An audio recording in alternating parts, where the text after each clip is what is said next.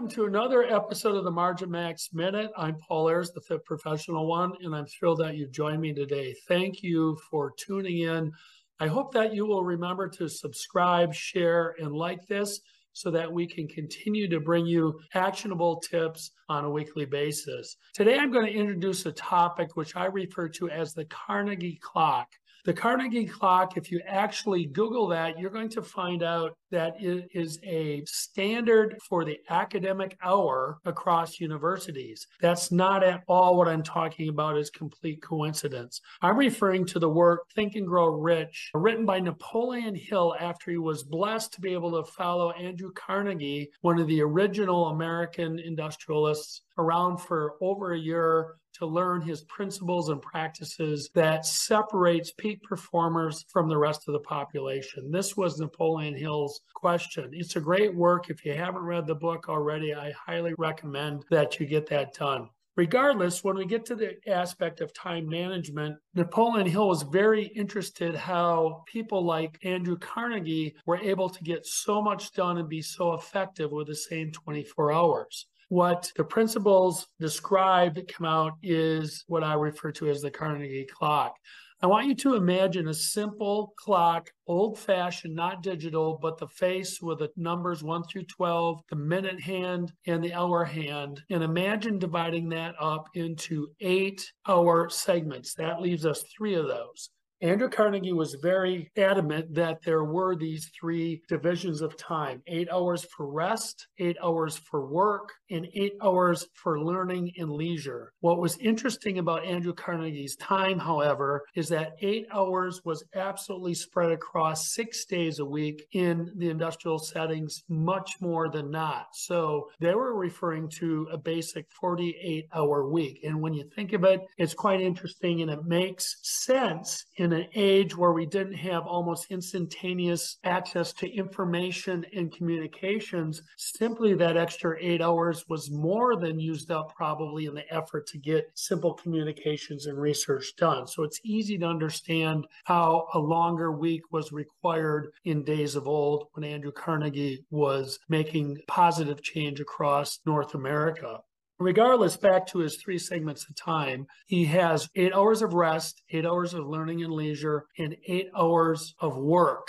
What was again different was that in the 8 hours of learning and leisure, he included what we now refer to as networking time. He referred to research time, and he referred to working on personal skills time. This would range between 3 and 4 more of those 8 hours. So in fact, true leisure time was left between 3 and 5 hours a day. And based on what he also documented, the majority of that 3 and 5 hours a day was then put forth in terms of helping as a good community member. That would be proactively helping friends and family to get done what they needed to do, networking with friends and family, and pursuing leisure. So it was a completely different mindset than what, it may be requirement actually, than the world we live in today. But the takeaway for today is to consider your 8 hours of learning and leisure. It's very popular right now to migrate toward a 40-hour week, even less.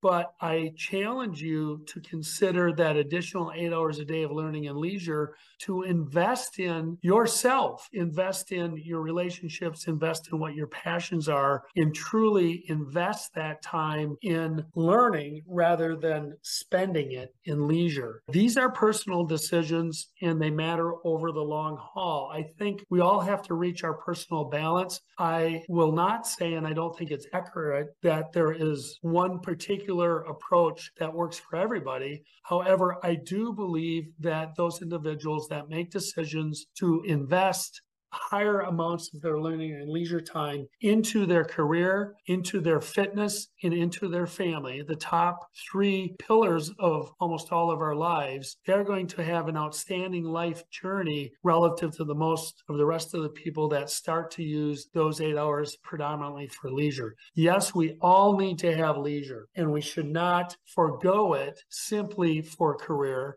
It's very important to make decisions relative to what you're trying to accomplish. Again, I want to refer back to some of the previous podcasts and work where I brought up the concept where if we can find a state of being where our version of play, which is in fact our leisure time, intersects with our version of work, we're truly blessed and we're more apt to invest more of that learning and leisure time in a way that's going to optimize what we're trying to get done in career, which is going to overflow into family and our leisurely pursuits. So in closing today, the takeaway is to just think very clearly about making some decisions regarding investment of time in that learning and leisure time toward learning, self-development, and moving along your career, your relationships, and your health and wellness.